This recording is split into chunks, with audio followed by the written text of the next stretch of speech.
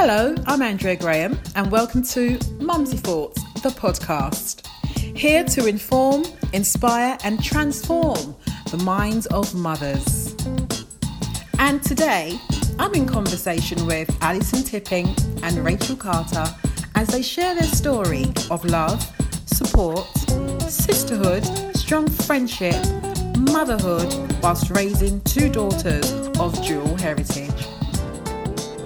So this is how bit you where reconcile now it. Yeah, I'm asking you ladies, how? Because I just think to myself, it's amazing. How did you navigate then, for want of a better word, your daughter's mindsets? Just this is really to embrace their culture or their cultures. Yes, it is. I mean, it is. You know, these are challenging questions. They're really challenging questions. I just want to add that there was a not a poem, a saying. Her dad said, you know, I'm black and proud, and he was teaching her. She was really young. She said, I'm black and proud. There was something else to it. I can't remember how it goes. I'm black and proud. And then I looked up and I said, but try as I might, I'm a little bit white.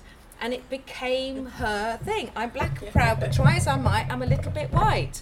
And that is, in fact, I think it's on her Instagram. It is isn't on her it? Instagram. That has become who she is. I'm black and proud, but I'm also white.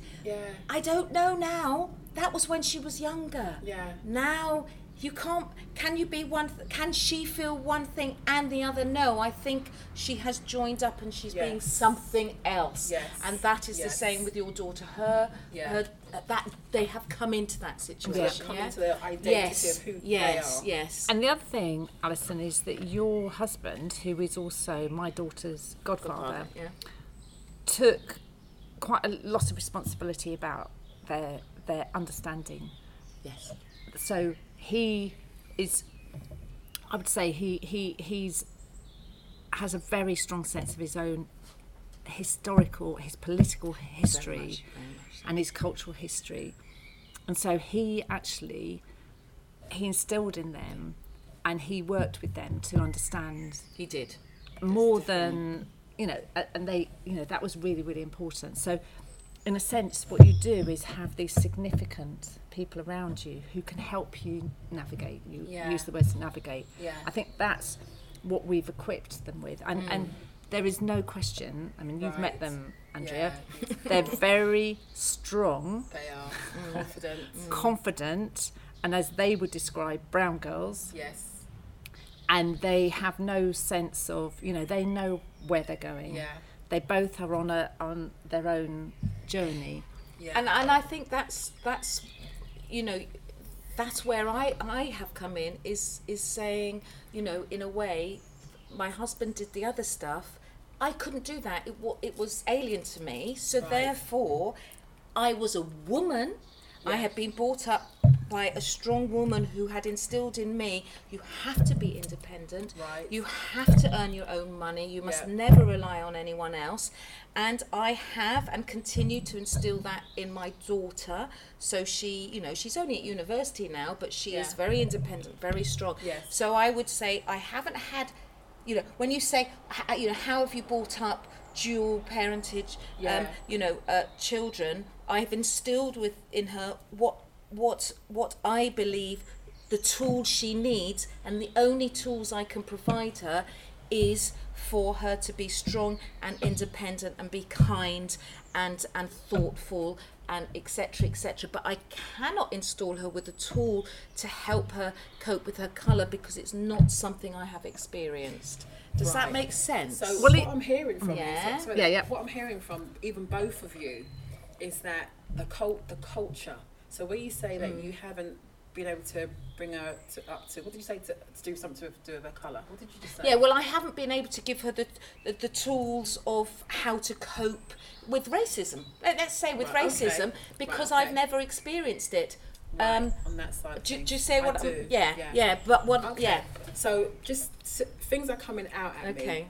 And what's coming out at me is your experiences of, so you have the support in relation to instilling in your daughter's culture from your husband's family. Yes, indeed. And your next door neighbour helped Yes. tremendously in helping you to instill Yeah, the support. and Yes, others. and also- the and other community, people. yeah. And yeah. the community, I think Yeah. there's a With- to help with the community culture. Yes. that responds to that, and it's education, it's sort Yes. of that whole sort of Yeah. network you have around you. So tell me, do you think it's about culture or do you think it's about colour?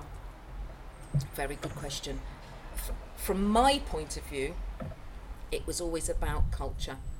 It was about knowing, and for her to learn about the different cultures, because I couldn't teach her about colour.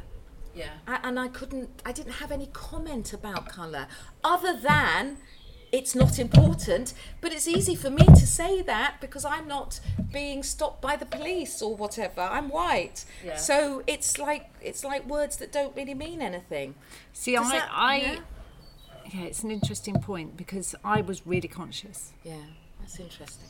Okay. But I had a different experience. So I was conscious that it was important for my daughter to have experience that wasn't about my experience. So to expose her. And I think to expose her to different, different experiences that enabled her to understand herself more.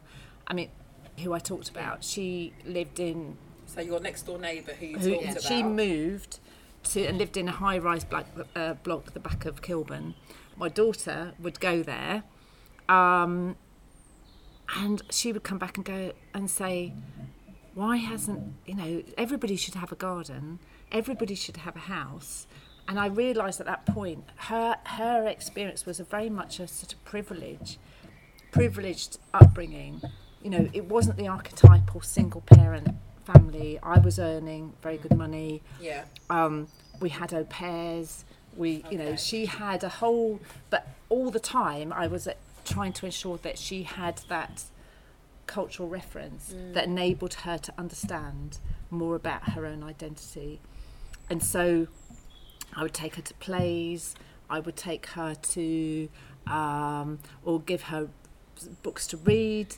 You have to be careful, don't you? But by the same time, Yeah. you have to enable them to understand the cultural references and understand who they are. But as I say, when we moved to the South Coast, it was a whole different ball game, and that suddenly, I think that, she really wanted to move, and because you'd already moved, and she really wanted to come down here, but I think there was no way of preparing her for that shock of going into a classroom and there was nobody else like you.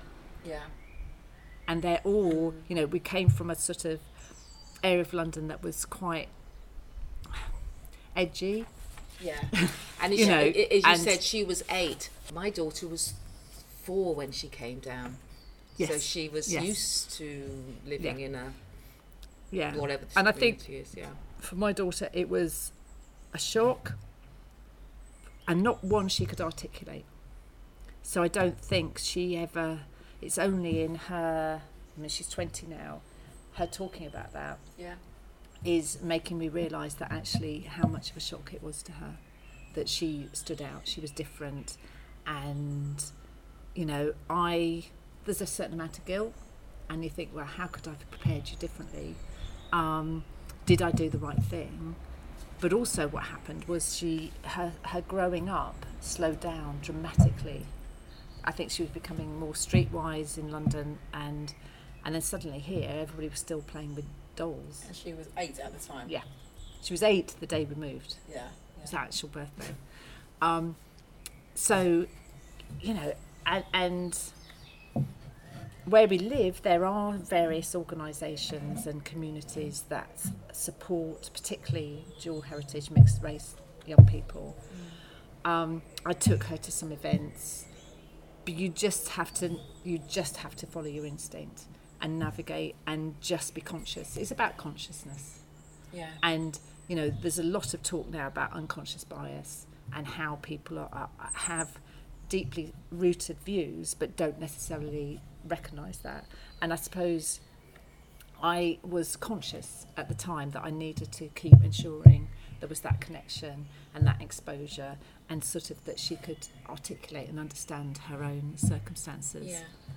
Okay. Tell me what you think about this quote from a young lady who is also of dual heritage, and just some points that she brought out. Tell me what you think about this. I'm going to read you 2 paragraphs, but we'll do the first one first and just hear your thoughts. So she said, biracial children oftentimes feel that they must choose one culture over the other.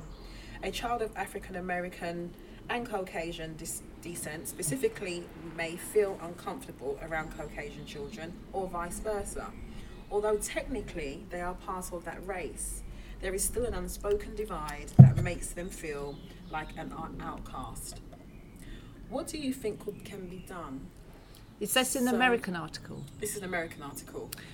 I think that's interesting in itself. Okay. Because I think there's particular issues in America and still issues. Yeah. But then, as I've said about unconscious bias, I think we don't talk about it. It's all very polite. Yes. British society, things are thought, but they're not necessarily articulated. So what I would say, forcing a young person to make a choice is they shouldn't ever be in that situation. And I'd say for my daughter, she's increasingly identifying herself as brown, and she talks about her friends as the brown girls. And I have a friend who is my age, who's also mixed, and she lived in this area as a child. Yeah. And she says, oh God, I wish these girls were around when I was young. I was, you know, and imagine. most of my daughter's friends are similar to her. And so she, you know, you find your group, don't you? Yeah. You find the people that you relate to and you identify with. So I think they are very, very able to define who they are. I think the perceived view that society is going to somehow impose on them a definition or a description, I think they're beyond that. So I think they that can is do it. really interesting you've said that, because they are beyond that, because they can stand up for themselves now. They are. But and I think they can stand up for themselves now because we have instilled them strength and understanding and whatever, because that's what we could do. Yeah. So what would you say to the mother whose child is feeling this way that I've just read? So it feels like, although technically they are part of that race, there is still an unspoken divide that makes them feel like an outcast. So there's a mother that's sitting listening to us right now and thinking, yeah, but Alison and Rachel, you know, okay, so I might have messed up some years ago, and I haven't quite got to that place where I've poured into my daughter the strength, etc., because I just wasn't at that place myself. What would you say to that woman now, that mother now, where, you know, it's never too late to start, is it? But what could she do? I know, now? and I'm really conscious that we're sitting here and you and I both, money, you know, not had loads of money, but it's not been a massive challenge. I mean, it was when I initially moved down here because I wasn't working, but I made that choice. I think it's exposing young people to difference and to experience, and the word I want to use is resilience, and that is really, really important, that a young person understands that they can own their own identity, and that it doesn't necessarily, you know, they can be, the difference is important, but actually they can celebrate that. It sounds trite, and you know, if somebody's really struggling, it's about reaching out, and communities seem able to support people. Right, so get some support. Maybe get some support and talk to others. I think I'm assuming there's lots of online support. It's very different from 20 years ago, I suspect now. But it's not an easy question to answer, really. Yeah. I don't know, do you have any view? I have to do it based on my own experience, would be, and as you've just said, I don't know. I can't put myself in someone else's shoes. All I can say is that person, that child you're talking to, is a child in their own sense, and okay, it doesn't matter And I feel terrible saying this, but it doesn't matter what colour they are. Who are they? How can they be them? Yes. You know, we're in a generation now where gender is every child is questioning their own gender, let alone their colour, let alone their race. So strip all that back. How do you feel? How can we make you happy? How can we make you happy? What will make you happy? What is it you want to do? Ignore everything else. What do you want to do? How can I make that happen for you? How can I help it? Never mind anything else. And it's almost like little steps. It's stripping it back down to the identity of that child, and what we want them to be and what they want to be is happy. So how can we make you happy? You know, if the issue is I don't understand this, let's go and find out about it. Or I just want to go and play football, or whatever it is. But I think there's Do you know something what I about mean? role models and about people identifying and finding Absolutely. people who are like you. Yes, and it's looking for the help, and the help being not necessarily, as you Yeah. say, just a book or something. It's finding a mentor, a model, or Well, the role mentoring, I model. mean, it's a really interesting point, because I think that's what many young people lack. And bear in mind, I work in quite a political environment. I'm not going to say what I do. Yeah.